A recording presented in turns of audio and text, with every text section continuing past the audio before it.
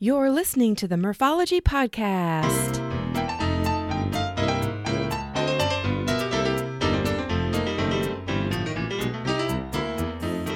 Thanks for tuning in to the Murphology Podcast, aka Murph here to share interviews about biking experiences from cyclists who have pedaled to places all over. Each week, we will get to know new people and explore new destinations to ride your bike.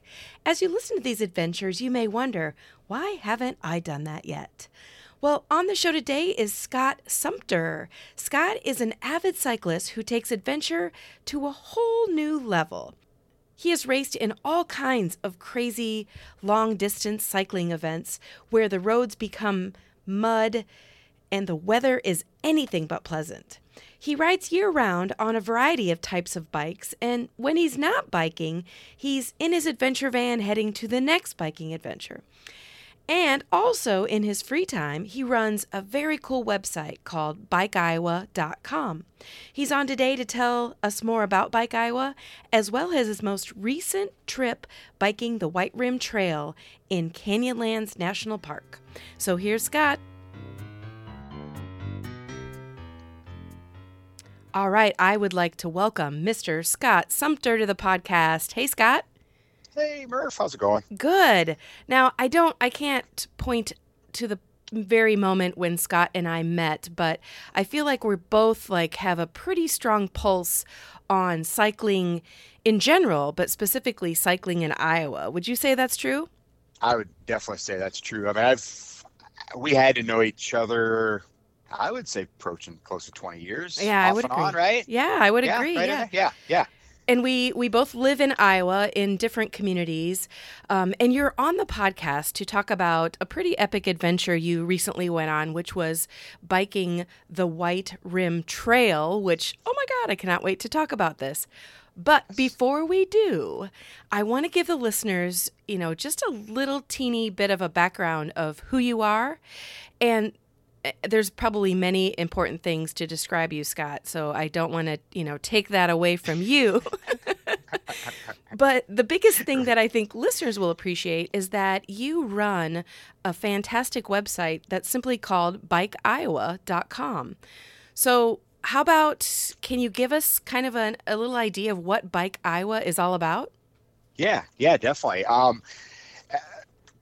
Bike Iowa's become like a lifelong passion, I guess. Didn't really start out that way, Yeah. but back in 2001, so we're in the 21st year of Bike Iowa. And for those not familiar with it, it's really a website dedicated to anything cycling in Iowa, cycling related. Mm-hmm. Our bread and butter is probably the event calendar, which is, I'm going to say, still Midwest's most comprehensive event calendar for all the different biking events. So if you're looking for a party ride, a mountain bike ride, a training ride, a race, everything's on this calendar and it can be kind of filtered down. And the cool thing is that people like you, so if you're putting on a weekly event or a annual event or a one-time, charity event, you can go in and add it to the calendar yourself. So I'm not the bottleneck for that. If something changes, if you got a new poster, you can go in and edit it at any time. So that's kind of a cool spot. And definitely that's how I got my start at Bike Iowa is, I was either adding rides or looking to figure out where I was going to go for a ride. And then, then I started exploring your website, and I know you're going to tell me more about that. Yeah. I mean, and there are so many other places now to house events. Definitely Facebook, their event is awesome. But the more time goes by, the more I know either people getting off of Facebook or I know a ton of people they don't even have a Facebook account. Yeah. So I still go back. Everything I post on social media, I still take it back to BikeIowa.com, back to the website, because I know 100% of the people can open up a website and see it. They don't have to be on a certain social media platform. So that's always kind of held near and dear to me, is just is keeping that alive, because I know a lot of websites and blogs have died over the years, and they just now live on social media platforms. Uh-huh. But been trying to do that. But the other items is big things on there is news. I mean, we'll post hundreds, if not thousands, of news posts a year. Just there's so much going on. Trail building, a new business open up on the trail, a brewery, a trails advocacy group, raising money for this, raising money. There's stuff going on every day, 20 years ago, I had to go out and hunt it down, but now it's just I can't keep up with the posts. A complete bike shop list out there. A lot of people don't really know about the portals on Iowa or Bike Iowa. So there's 3 different types of portals. One is like genre related. So if you just want to look at mountain biking, or you just want to look at the party scene, or you just want to look at trails, they're almost like mini sites that you can just go to the mountain biking portal, and it's only going to show you mountain biking events, mountain biking news. Yeah. So you don't have to filter through all that. So if you don't want to read about gravel, you can just look at the mountain biking and see that. I don't think people use those portals a lot that way. There's also a city portal. So there's over 1,025 city portals. So if you just want to see Cedar Rapids, you can go to the bikeiowa.com city portal for Cedar Rapids, and it's just going to show you all the news for Cedar Rapids, all the events, all the features, and exactly the same. There's a trail portal, so there's 323 trail portals, and so if you only want to see the Cedar Valley Trail, you can see all the news and events that are happening there. So it's just a way to kind of filter down that data for folks. And I'm by trade a data guy, so I coded all the Bike Iowa. And just over the years, so I got to make it the way I wanted it to be, and I like the way the data, and I like to filter down, and that kind of stuff. Oh, yeah. And if people, everybody, well, I can't say everybody loves data, but the nice thing is when you can go to that website and be like, I want to know what's going on in Dubuque, Iowa. I can do that because of your background stuff. And we do hold stuff. So if I got 20 years of data out there, so if like our trestle to trestle bridge just opened up this past week, and it got demolished during an ice flow back in 2019. So I can go to that trail portal page, and I can see all the news about that ice flow jam back in 2019. I can actually go back and see when that bridge was put in, so I can kind of see a history of that trail. If I go to that trail portal, it's like, when was that grand opening, or when did so-and-so open on the trail? You can just kind of go back and use that as a history. And it makes you so much smarter. If somebody asks me a question, I can be like, doop, bikeiowa.com. Boom, I've got my history, and now I sound cool. It's all there. It is all there. Okay, and I know listeners right now are thinking, wonder how much it would cost me to use the Bike Iowa website. $0. Woohoo! $0. All free. Yep. All free. I mean, we've got a great list of sponsors like bike shops, breweries, restaurants that they are on the trail, and they love that the Bike Iowa data exists. They like, Iowa's. If you can show me another website like Bike Iowa in another state, I'd be ecstatic just to see that happen. We get people from all over going, God, I wish Wisconsin had something like this, or Minnesota. But usually they're either ran by like a foundation or a federation or an advocacy group, and there's not, if we want to post a happy hour special that fire truckers happen, I can post, we can post that without any ramifications, Yeah. That kind of stuff. So kind of that freedom of speech, freedom of post kind of deal.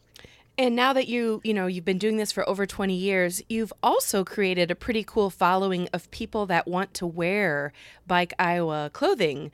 And I'm one of them. I have several jerseys that say Bike Iowa on them. So where can people go to get that kind of stuff?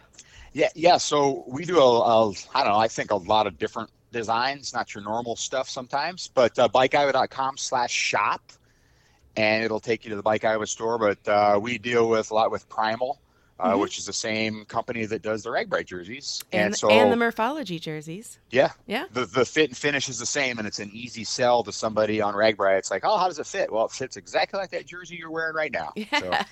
So, and that's made it great. And the Primal folks are so easy to work with. I mean, they're cyclists. They come, it's fun when we see them during the Bike Expo and RAGBRAI times. But yeah, we try to do some crazy little T-shirt slogans and sayings and stuff like that, and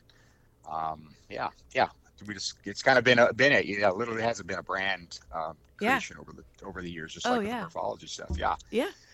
Yeah, Okay, no. so easy enough. BikeIowa.com. Everybody go look there. But wait till after this Yes. interview before you go look, right? Because Yes. it can turn into one of those deals where you'll look at this and then you'll click this and then an hour will pass and you'll be much smarter because you've learned so much about Iowa and you have a stuff on your calendar.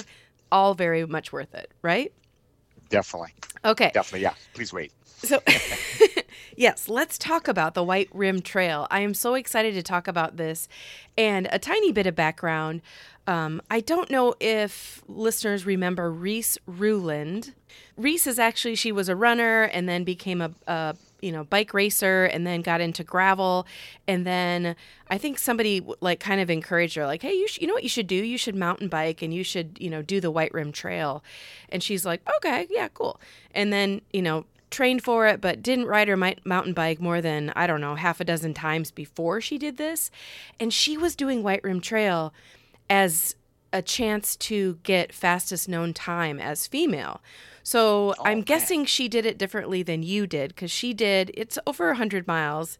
She did it like in 7 hours and, I don't know, 11 minutes or something like that. So she did get fastest known time for doing it. And there's a little 15-minute movie about her doing it.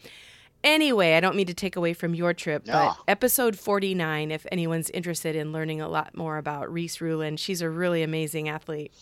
But we said this before we started recording. I'm like, I want to do White Rim Trail, but I don't know if I can. And I think I based that on Reese's little video when she's talking about the elevation and the suffering and the deep sand. I'm like, oh my gosh, I don't know if I can do it. So let's hear your story of the White Rim Trail. Yeah, so I think we're going to be on the opposite spectrum of this, of the way she experienced it. Yeah. So this was not even on my radar a week before we left, right? So Ray Bennett, he's Team Bubba, I think Iowa City guy. Yep. So RAGBRAI Team Bubba, and him and a few of the Team Bubba folks have always went out to White Rim since 2011. They go out every 2 to 3 years. So I think this was their 5th trip out here. Okay. And I've always seen the pictures. I was like, oh man, that looks cool. just seeing the sights of the Canyonlands and just the vastness of that. And so I get a call, 5 days before Labor Day, and Ray's like, hey, a buddy of mine cannot go on this trip this year. Are you interested?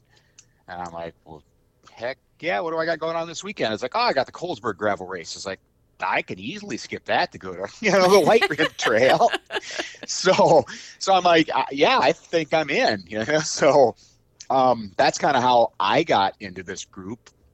And then after finding out a little bit about the White Rim, like anybody can drive it during the day or ride it during the day, but the camping, I guess, is the most coveted piece. Oh. I think it's like 150 or 170 passes or permits are given per year for the camping portion. Oh, okay. So Marty is another Team Bubba guy who lives in Delta, Colorado. I think he's lived there almost 20 years, but he's originally from Iowa, and that was kind of the connection with all this.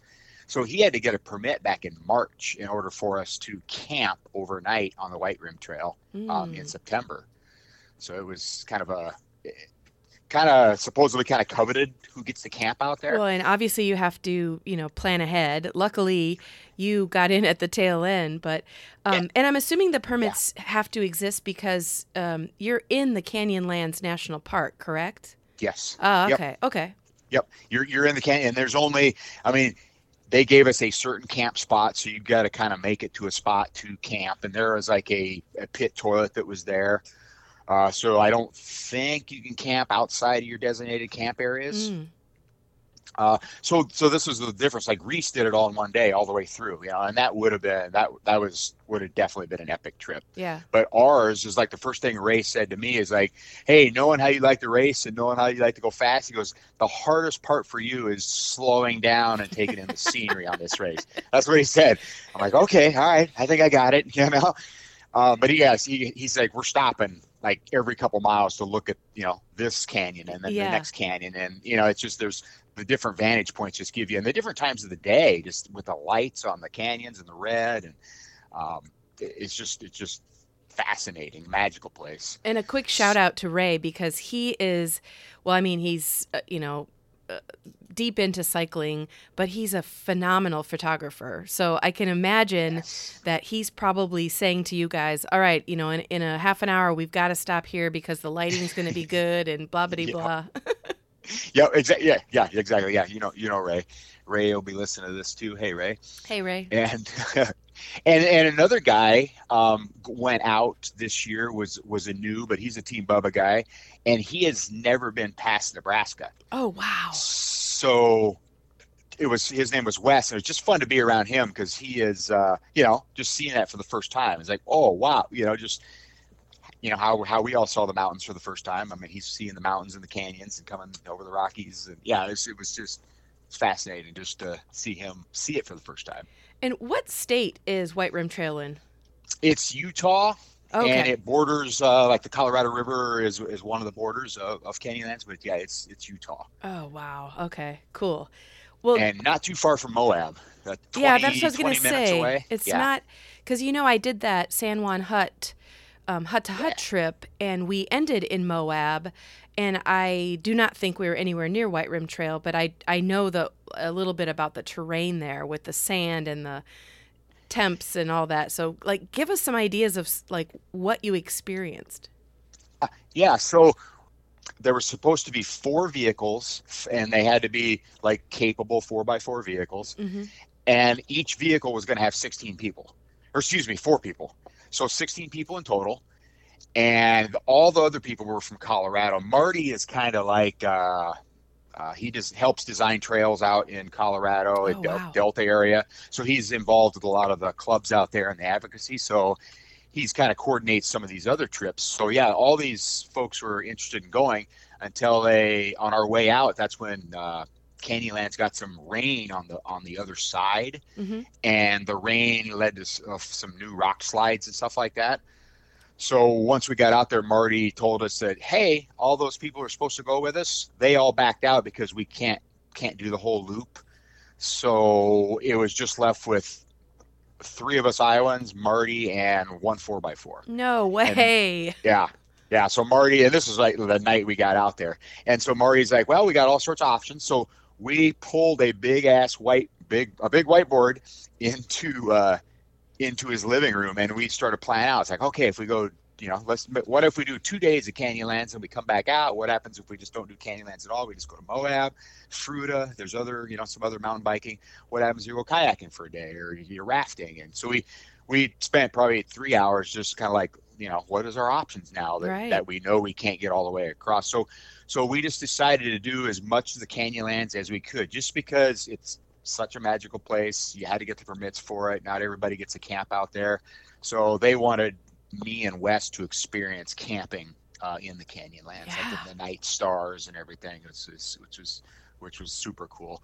So we just decided we went out to our camping spot the first night, and we camped there just like normal. And then the second day we got up and we went pretty much to our second spot for campsite, but we knew we were going to come back out that day. So we beat feet back to the beginning on the last of that second day. And then camped at the spot 1 again? Yes. Ah, yep. Okay.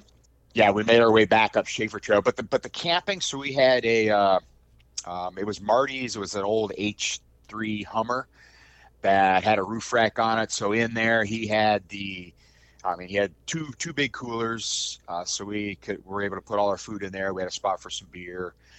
But a table, a tent, some chairs, so you could get, set up a little tent and be out of the shade.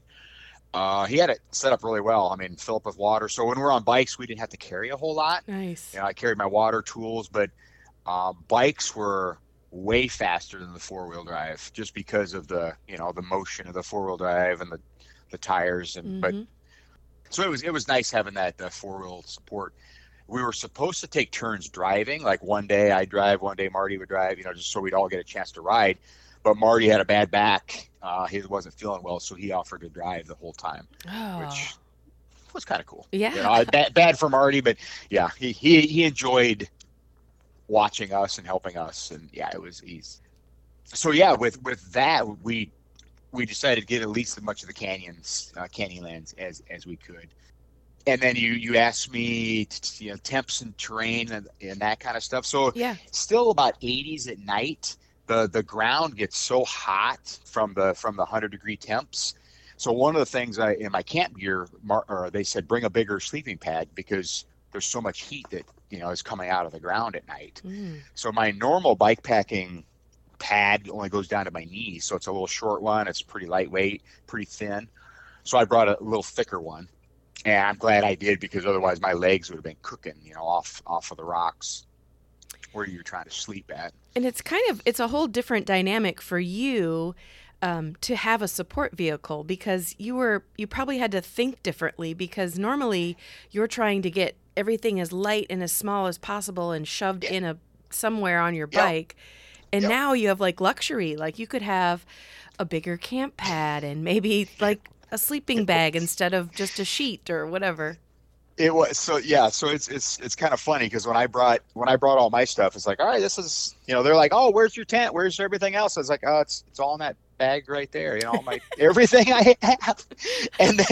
And so little did I know. So I bought my one-man bike packing tent, my normal little bike packing quilt, my bike packing pillow. And little did I know, it's like Marty's got a 6-man Gazelle tent that sets up in, less than 5 minutes. One of the big hinged ones where it just kind of pops up into place. And then he's got a cot in there and like a home type air mattress and a pump, and here I am in my little one-man tent just sitting there watching these other 3.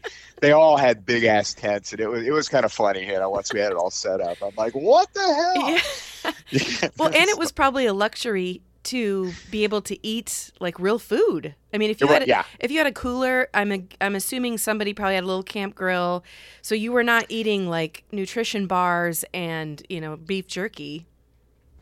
Yeah, I mean, somewhat. Like in the mornings, I brought fig Newtons and a banana. That kind of took off with that. But like lunches, we took deli meat, chips, like some potato salad, and we had all that in a cooler. So yeah, it was nice. Just make your own sandwich. And Ray makes this thing called, I believe he called it hobo caviar, which is like a mix, I think salsa, like black beans, like Mexicorn, and some spices, but it was just something you could put on your sandwich, dip with chips, eat by itself, but I just got a kick out of the name, the hobo caviar. Yeah, definitely. That's what he did. And like a supper time, we made some pulled pork the night before in a crock pot, and then we just rewarmed that with the camp stove. And I had pulled pork sandwiches. Nice. It was the supper times, yeah. So it was nice having that kind of support. Yeah. For the 4 of us, and then we still had places for beer and a little bit of whiskey. Well, that's a given. I'm assuming that's. Yeah. I'm assuming that would have not made. You would not have cut that out.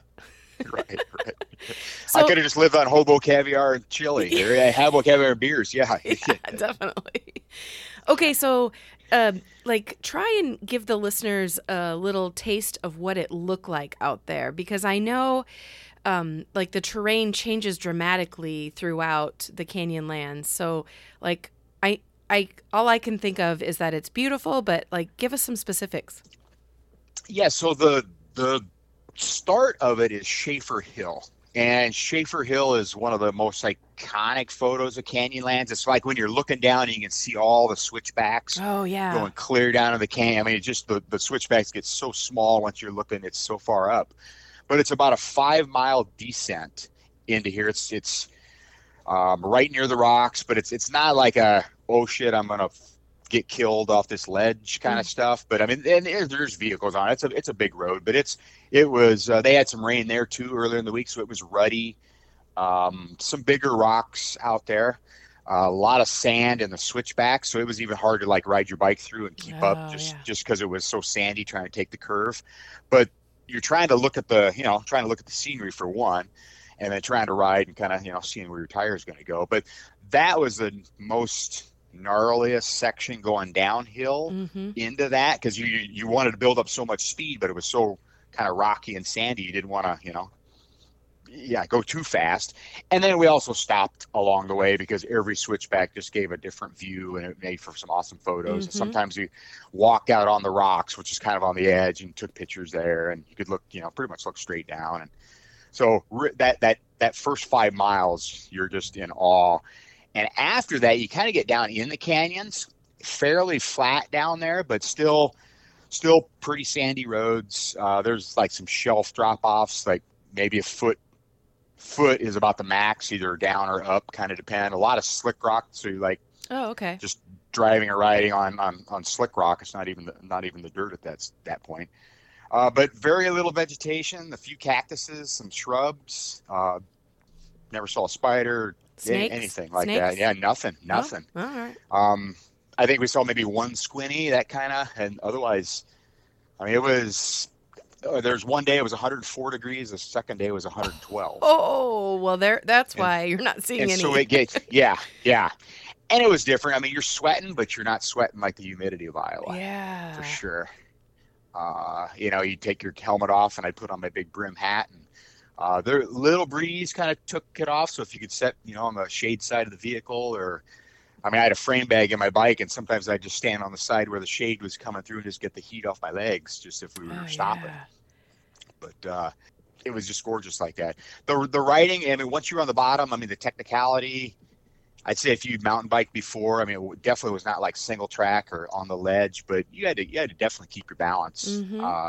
And if you're doing that in a whole day, like Reese did, the 100 and some miles, yeah, you're going to get some climbs on the descents in the beginning, and then you got Hogback, and then there's another road, another long climb. So yes, it would have been a hard ride to go one day, and that I'm kind of intrigued by doing it in one day, kind of, but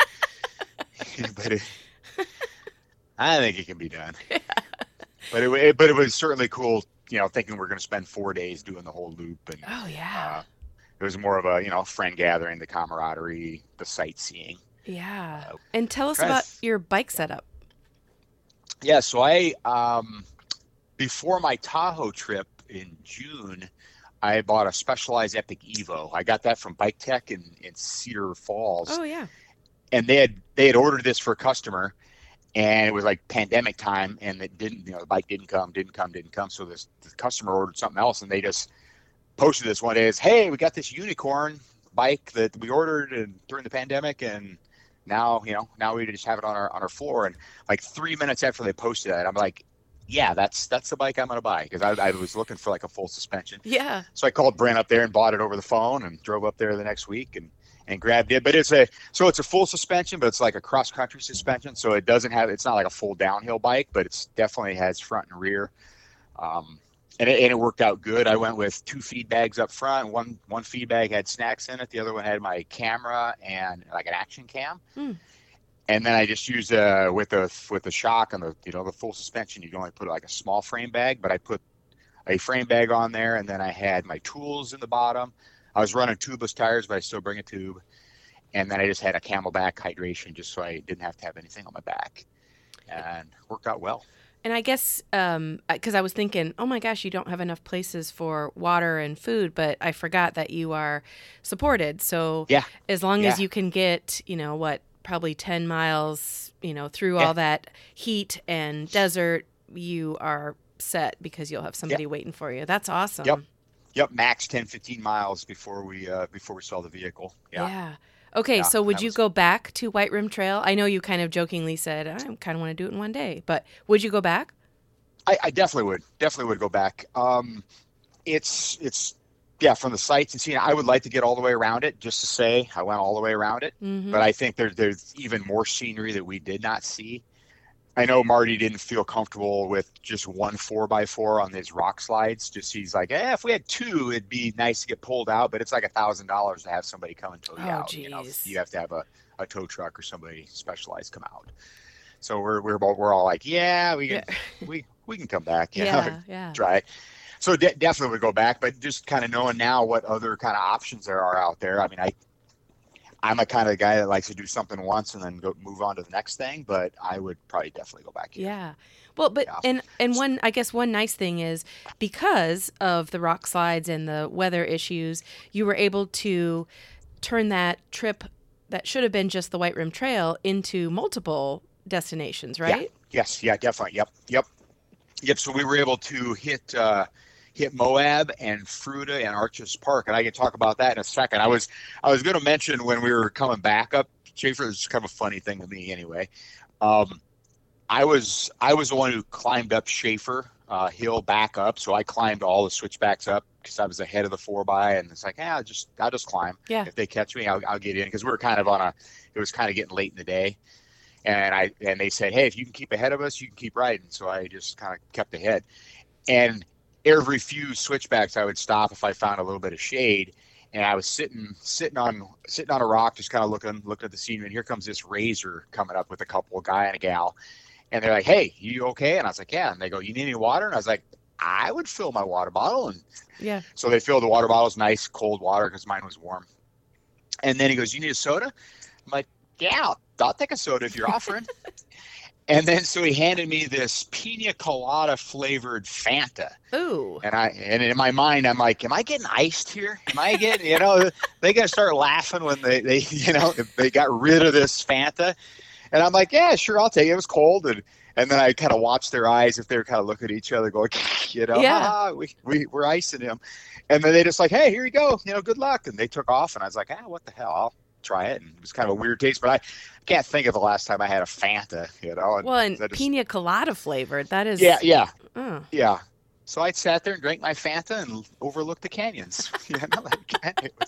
It was just kind of fun, but it was ice cold. It was 240 calories in it, and I swear it gave me a boost. I was going to say exactly. Yeah, exactly what you needed. But no, that was great. So once we got up out of Schaefer Hill, so we went back to Moab. We found a hotel there, like an older hotel, but nice hotel. Mm. We went out to Moab Brewery, had dinner there, had a few beers, and then came back, and we took a few more beers out to the poolside. 4 people from Germany came out, and they kind of sat in the pool for a while. 2 daughters, a husband and wife. And we chatted. They were just on holiday there. It was over our Labor Day, but they were on a extended, like, month plus holiday from Germany, and just kind of talked about the area. It was just cool, just cool that they were there.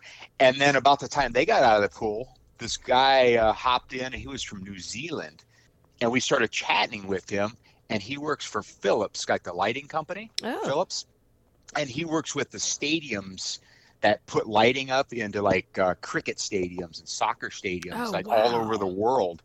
And it was cool. And he was on holiday with his wife, and they had rented a BMW SUV, and they were driving across country. And they had started in LA, and then they were in Moab for a couple of days. Wow. But what I thought was the coolest thing was when Ray said, hey, do you know about Musco Lighting in Iowa? And he's like, yeah, they're one of our biggest competitors worldwide. Worldwide. So then we got to find out that Musco went international a few years ago. So every time this Philips bids out like a soccer stadium in like India, Musco pretty much outbids them. Wow. And is getting those kind of businesses. So we had a long discussion about Musco and the lighting and it's Iowa based. And yeah. When I think of Musco, I think of Jingle Cross right away because they dominate that. So wow, good job, Musco. Portable lighting. But yeah, it was a good discussion.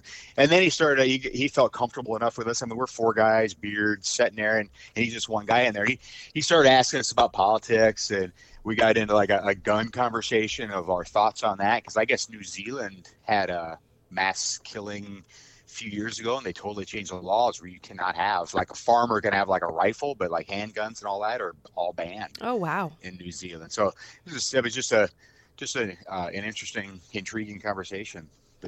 Never would have thought of it. A pool having beers in Moab. Right.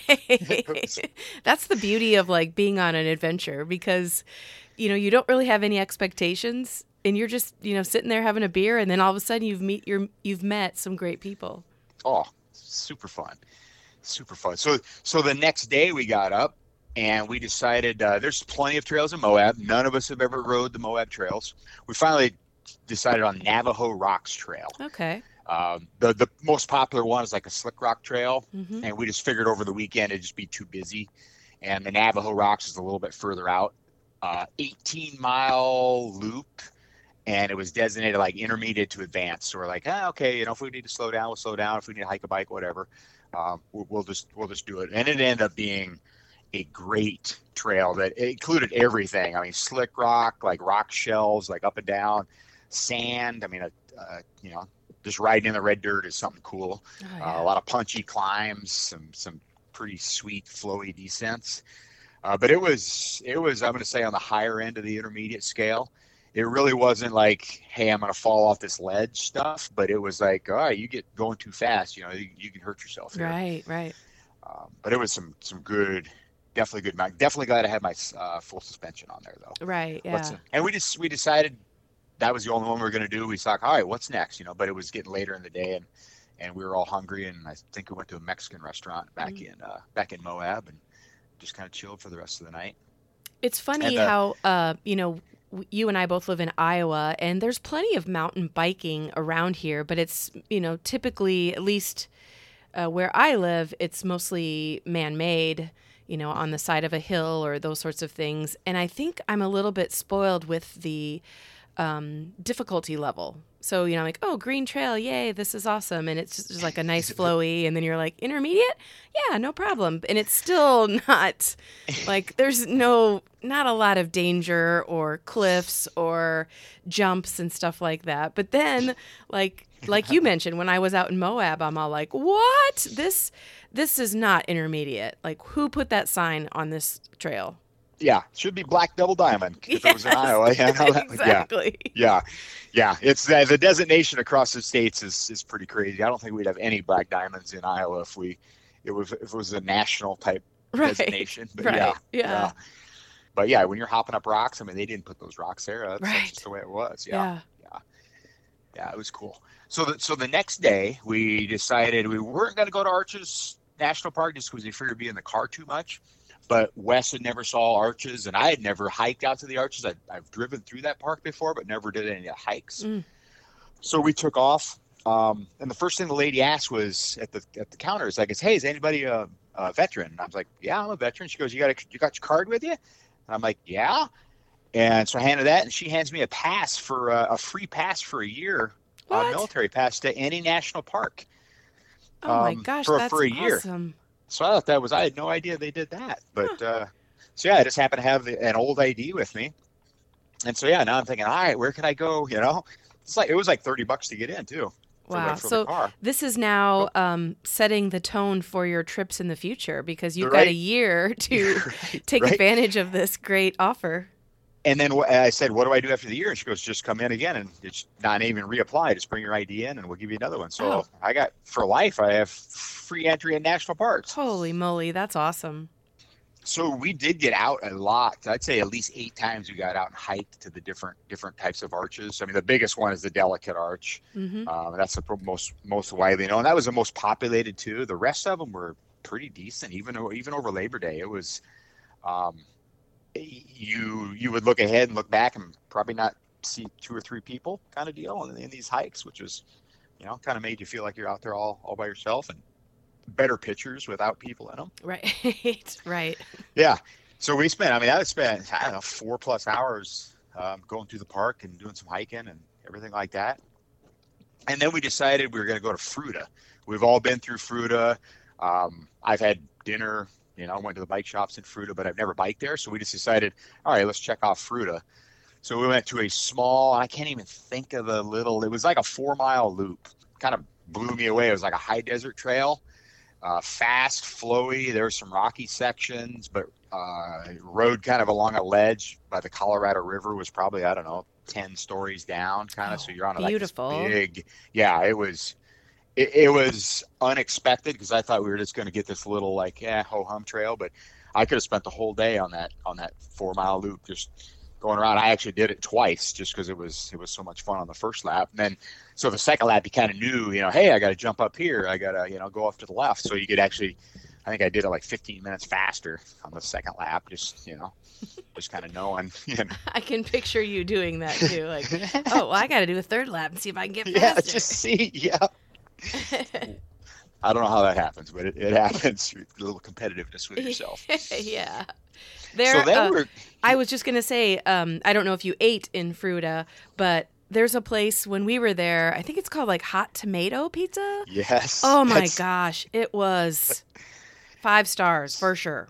So this was a Sunday, and I have eaten there. I've actually worked there. The What? last time I was through, when I went to Tahoe, I stopped there and worked.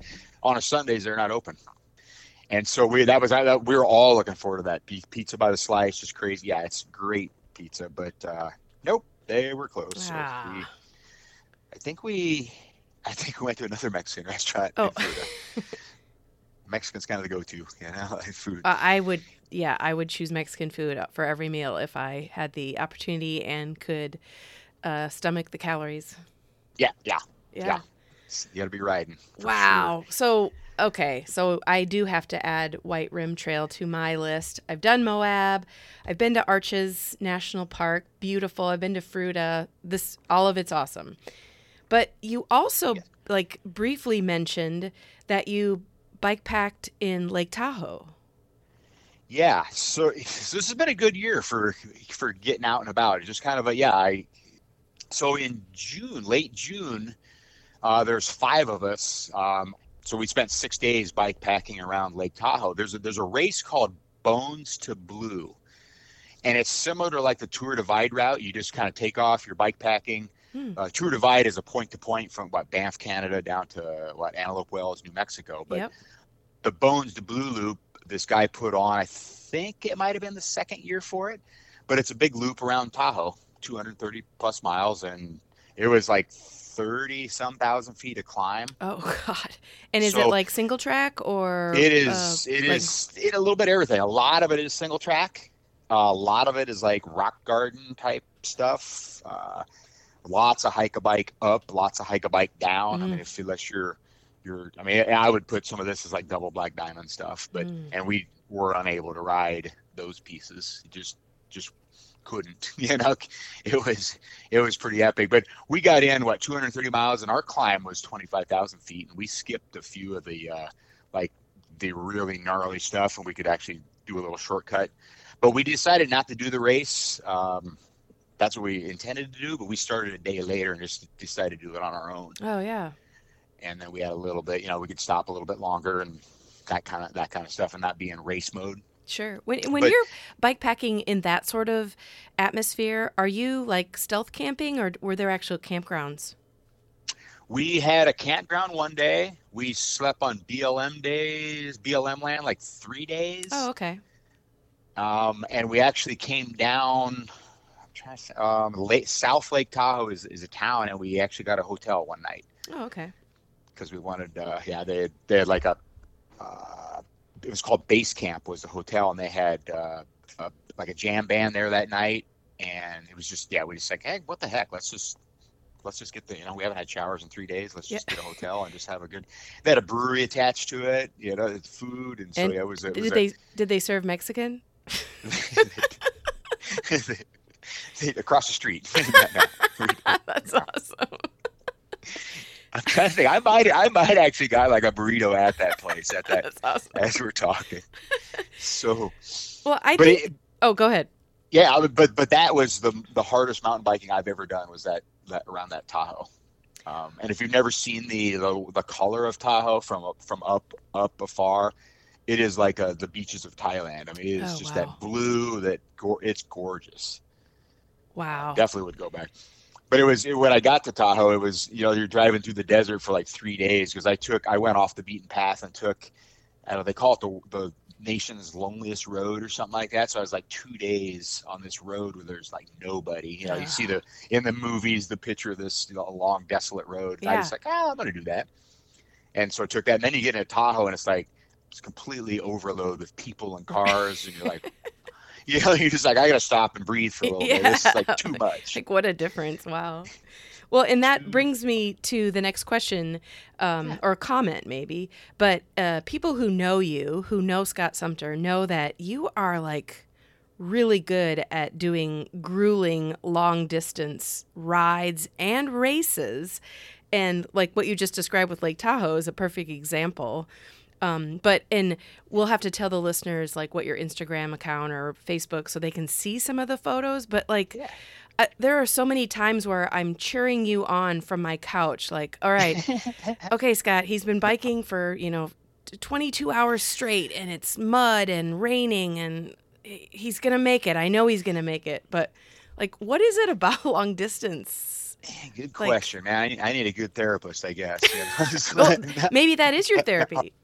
Right. And I think yeah, it's like, it is. I appreciate the mental prep on, like a 100-mile ride. I think most people can, kind of get that underneath their mindset. All right, I can plan for a 100-mile ride. I get to stop like 4 times. You can get a hold of that, but you're like, hey, you're gonna go bike, 340 miles or something like that. Then you're like, ooh, I gotta, that brings in a whole nother element of sleep deprivation and packing and tools and what are you going to need. And for some reason, I just geek out on that. It's just trying to plan, trying to like, ooh, do I need this or that? Just for the weight, not even like I'm not a weight weaning or anything, but it's like, I've had enough stuff break out there and I hate to go out on a mechanical. So I will like over carry tools. And it's just because, hey, my chains broke out there in the middle of a fat bike race in 10-degree weather. And it's like, you got to fix that. So I just don't like the DNF.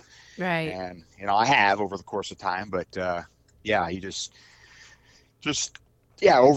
once you get a 100-mile ride, and then you're like, all right, I'm going to go 150. Then, I'm going to try this 200. And then, I think the longest one was like 382 miles. And that was the one of the old Trans-Iowa routes, like the 10th anniversary of Trans-Iowa. Oh. And that's in April. So, what April is like in Iowa. It's the gravel roads are like still thawing and muddy level B's. So it's never an easy ride in April. It's way easier like now because you've been riding the whole season kind of outside and you're in better shape. But in April it's just tough. But it's just that mental fortitude and just how to pack and what bike to take. And it's just, I like thinking through that kind of stuff. Yeah, I think I would agree with you. I mean, I don't do the grueling long distance like that. Most of my long distance rides are on pavement and a little bit more cushy, but it's still the same concept of, spending almost as much time getting ready and pre-packing and then repacking and then taking everything out and doing it again and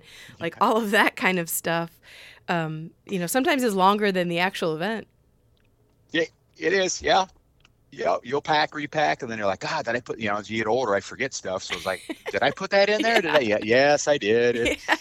Quit worrying. So 15 sticky notes on everything going, remember this, take that. This. Yeah. I am the exact same way. And I'm getting ready to do the entire Katy Trail, which it'll end up being about 350 miles when we, take in getting to the trail and then getting off the trail. And self-supported, but, it's not like we're super remote. I mean, there's going to be a town about every 10, 12 miles, but it's still, you got to think it through. Like, do I need my set of Uno cards just in case? Right. Or can I put something more valuable in that place, like a granola bar or something? Anyway, so that's my life right now. Well, and you're kind of getting to the point where it's kind of off-season-ish at Katy Trail too, right? And a lot of the businesses still closed down there? This is actually their most popular season because of the leaves changing. Oh, heck, perfect. Yeah. So although the businesses a lot of them are closed on like Sundays and Mondays. So we kind of adjusted our route to start on Monday so that hopefully we will have businesses open. So we'll see. Yeah. Yeah. So I really don't have any big epic races coming up the rest of the year. It's cyclocross season that goes all the way through November. This weekend is and I'm not sure when this is going to air, but this weekend, the 24th, 25th is our flagship event, Capital City Cross. Oh. And we're doing a big single speed race at the end. We're $1,000 payout to the winner. So it's like an elimination race. And if you got a geared bike, we'll zip tie your gears so you can't change gears. But we were able to, scrape up $1,000 cash for one winner on that race. So that'll be kind of fun. And where's that located? It's in Des Moines at Stone Park, and it's called Capital City Cross. And then the next day on Sunday, we decided to go back to Mullets where the old Nightcap Cross was, and we're going to do Relay Cross, which is a team event of 4 people. We're giving all the proceeds to the Des Moines Bike Collective, and it's just a fun. People dress up in costumes, and there's some funky, weird barriers, and you almost got a whiskey shortcut. And I think we've had to do powdered donuts and hard-boiled eggs and stuff. If you want to skip the hard part, like all the barriers, you can take a shortcut and do a crazy thing you got to eat or drink as part of it. So, it makes for some good photos and some, crazy faces as you're trying to down a warm Dr. Pepper in 100-degree weather or something. Yeah, it's fun. So, okay, so not only is Bike Iowa a great resource for events and all the portals that you have, you also are part of some pretty amazing events. Yeah, we host, like I say, this is our cyclocross. We host like some spring classic gravel races in the spring. We took over the IMBCS mountain bike series, which is a series that houses all the Iowa mountain bike races, and we were able to get sponsors to give all the juniors and kids the race for free, and all the winners of 2022 will get free races in 2023 versus kind of the sponsors. So when we track all the series points, and we took over that series this year, and we put on the state mountain biking championship out at White Rock Conservancy by Coon Rapids, and we called that the Rock, which is our mountain bike race out there. And we'll put on some funky. I need to bring back like a cruiser ride. We ride 100 miles on cruisers just through the Des Moines trails, and it's kind of a fun day, and a good first century for folks who've never ridden a century. That's usually at the end of June. That'll be coming back next year. Yeah, I have my Fat Tire single speed ready for that event if it comes back. We're gonna do it. 107 miles of quote fun. Well, I can tell you every experience I've had around you or biking with you has been more than fun. So I can only imagine anything you have set up in the future is going to be epic. And if you go back to the White Rim Trail, and are taking a group, at least put my name in the back of your head. Okay, we will do. Yeah, I need to plan some more. I want to plan some stuff around like Iowa. There's so much more cool stuff that if you just plan out these itineraries, we've got plenty to offer if we just put her all together. For sure, yeah. And go back to if people want to follow you, besides your website, which is bikeiowa.com, do you have other places that you post stuff?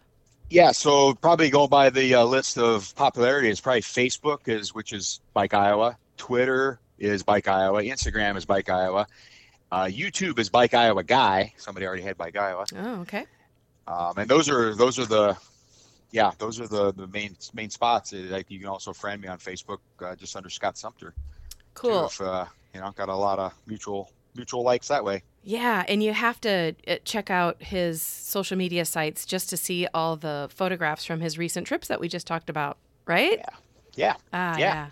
Well, thank you so much, Scott, for coming on the podcast and talking about your adventures. And it kind of, sparks some new bucket list items that I've added to my list. And as always, it's fun to talk to you. Great talking to you. I'll be living vicariously through you on your Katy Trail trip, too. Yeah. That's going to be fun. All right. Thank you for the invite, and ride safe. Sounds good.